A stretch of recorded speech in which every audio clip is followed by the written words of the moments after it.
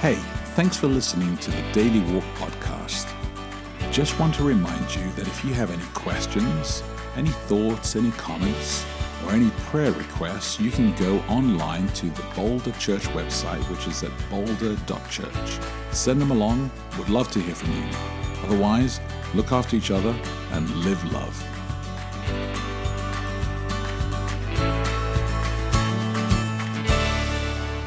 Good morning. It is Sunday, May 12, Mother's Day. Welcome to Daily Walk. I am Becky de Oliveira.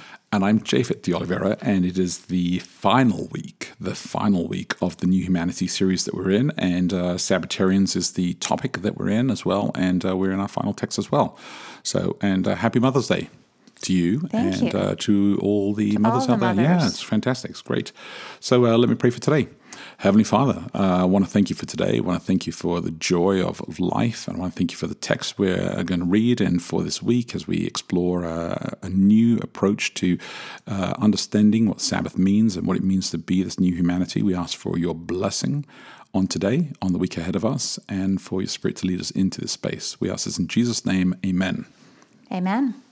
Super short passage today. It's Exodus 28 through 11, so that's only 4 verses, which is pretty great. Yeah. Yes, I'm reading today from the English Standard Version, the ESV. Remember the Sabbath day to keep it holy. 6 days you shall labor and do all your work, but the 7th day is a Sabbath to the Lord your God. On it you shall not do any work, you or your son or your daughter, your male servant or your female servant, or your livestock or the sojourner who is within your gates. For in 6 days the Lord made heaven and earth, the sea, and all that is in them, and rested on the 7th day. Therefore the Lord blessed the Sabbath day and made it holy. Straight to the point. Yes, indeed. Good. Well, I want to encourage you to read the Daily Walk. You want to explain the process? Oh, yeah. That this podcast is the auditory accompaniment to a written daily walk. So at boulder.church, is it /daily? Yep. That is where the written daily walk is. So basically, every day we have a passage that we're studying for the week. Somebody writes a reflection about that and comes up with some questions for discussion that you can do individually with your family in a group.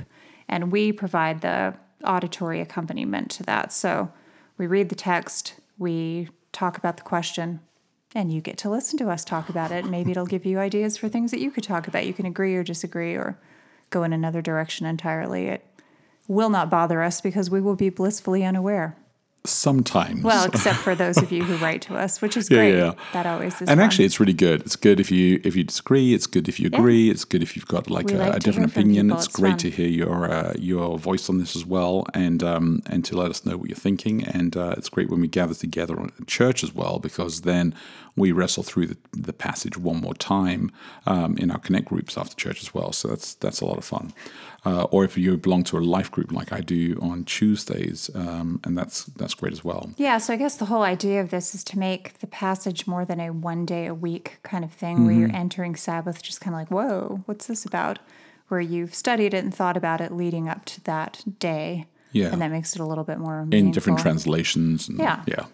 Good. So Tim Gillespie wrote the Daily Walk this week. Really good, really challenging. And so I'm going to read the question, the recalibrate question for us to think about for today.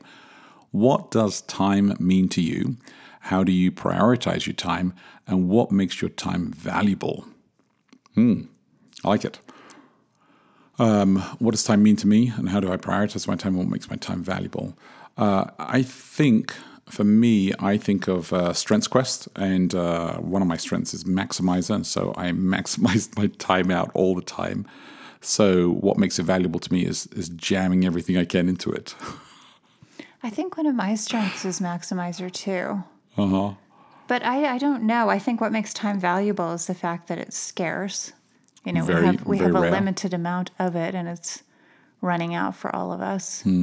So there is that thing of having to figure, well, of course, because it seems really slow. You know, everything takes forever when you're younger. And it speeds up and speeds up and speeds up as you get older. And you just have more to do. And I don't know. Time is memories. Time is moments and stories for me as well. And I love that as well. How do I prioritize my time? I don't know. Sometimes I wonder whether I actually do prioritize. What do you mean by that? I sat down with some people who are like, oh, I prioritize my time where I do these 3 things always, or I do these 4 things and I move these other things. And I wonder whether I actually prioritize in that way, or whether I enjoy doing things all at the same time and just getting them all done and then just crunch it all in. Well, yeah, but I think what they're talking about is, given that you have so many hours in a day, it's Sure. possible that you won't do everything that you want to do. So Can you? I'm like that in the sense that there will be a certain number of things that, like, these things have to be done today. Then other things, it would be nice. If it works out, great. Otherwise, I can bump them to another day.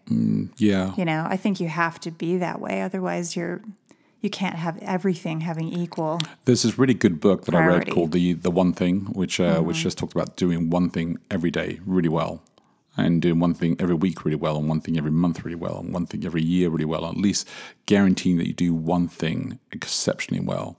It's What not kind of a thing? whatever it is that you decide. And so it's just that the principle that if you focus on one thing, you can achieve that one thing, you can do it well, as opposed to. Does this person think of one thing as being kind of a blanket term for, like, the one thing being your job, which then requires a ton of things? In a given day, if you're doing your job really well, or if you're being a mother or father really well. There's no way you can do one thing. No, I'm going to change true. diapers really well, but anything else I'm not going to bother with today. I won't put any clothes on the baby. Everything else is just going to be like, or I'm going to answer the phone at work really well, or do my emails, but I'm just going to blow everything else off. Yeah, I fair don't enough. see how you could do one thing. No, that's true. Unless it's a clump thing, like that's that true. really is like a million things. No, that's true. Yes. I mean, it's thank interesting you. that I'm going to write a counter book. Even it's interesting, even in the text that we read, obviously that it pulls us along and says, "Hey, the Lord is actually asking us to separate this kind of time as well, to prioritize this time as well, to make this time valuable." And He declares it that it is actually a holy time as well. Well, I was reading something really interesting in the New York Times just last week that had to do with time. It had to do with the way that men and women partition work at home. So, there's a constant kind of battle or argument going on where... Is there? Yeah. I don't know, not specifically with us, but amongst people, over the fact that women work outside of the home now in ways that they maybe didn't 50 years ago, but they still do the lion's share of not only the housework, but I think what they call kind of the emotional or the caring work, which is remembering their husband's mother on Mother's Day or her birthday, or making sure that the kids have birthday presents to take to a party, remembering that there is a party, on and on and on, remembering to invite people over, remembering to send thank you notes to people who've invited you over. Yeah. This kind of stuff that it's a lot of mental energy. Yeah. And what the article said is that when they talk to men about this, men just always say, oh, their wives just care about things that don't matter. These things are irrelevant. And one woman, I love this, she was quoted as saying, well, it's important to me that my children arrive at school on time and that their homework is done. My husband does not share these values, so I find that it falls to me. And I just thought how interesting it is that I've noticed this for a long time. I'll think I'm in groups of women doing, women-type things quite often, and I'll think men would never bother to do this. They would think it was beneath them, this kind of stuff that we do. Yeah. Like, for instance, getting together for some kind of school fundraiser and wrapping presents and selling them, or, these kinds of things I used to do tons of when we lived in England. Yeah. I think you'd never find men doing this. They would just think this is a waste of my time. Yeah. And I think that's interesting that the kind of caring aspect of life, the relationship stuff, this has long been documented that women care more about that than men do. But then I wonder if men care about it, but they just kind of figure somebody else is taking care of it, so they don't have to worry about it. I think and what would happen if women that. just stopped doing everything that they do? And then suddenly men realized that there was no social setting, there was no meetings, and there was no gathering, and there was no friendliness. They want to have friends, they want to have a good social life, they want their children to be accepted, but all of this stuff takes effort and work and cultivating. Oh yeah, the kids are, where are they? I don't know. No. And that's not to stereotype that kind of clueless dad thing, which in a way I hate that as well. No, it's true. That's always in the laundry commercials and stuff, like the hapless dad who can't do anything. I just think, I don't know, you guys are masters of the universe. You can figure out how to do things. You just don't want to, perhaps. Fair enough. We'll have to ask some of those guys out there who struggle with this. Yeah, all this stuff has to do with time, I think. Absolutely. No, it does. It does. All right, let me repeat the question one more time. What does time mean to you? How do you prioritize your time, and what makes your time valuable? Think about that. Look after each other. Live love, and we will connect tomorrow.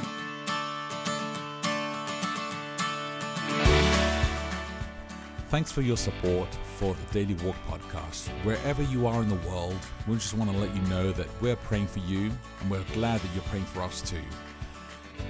If you can help us out by giving online, then please go to boulder.church/give and help this ministry actually make an effect on others as well. Keep us in your prayers, look after each other, and live love.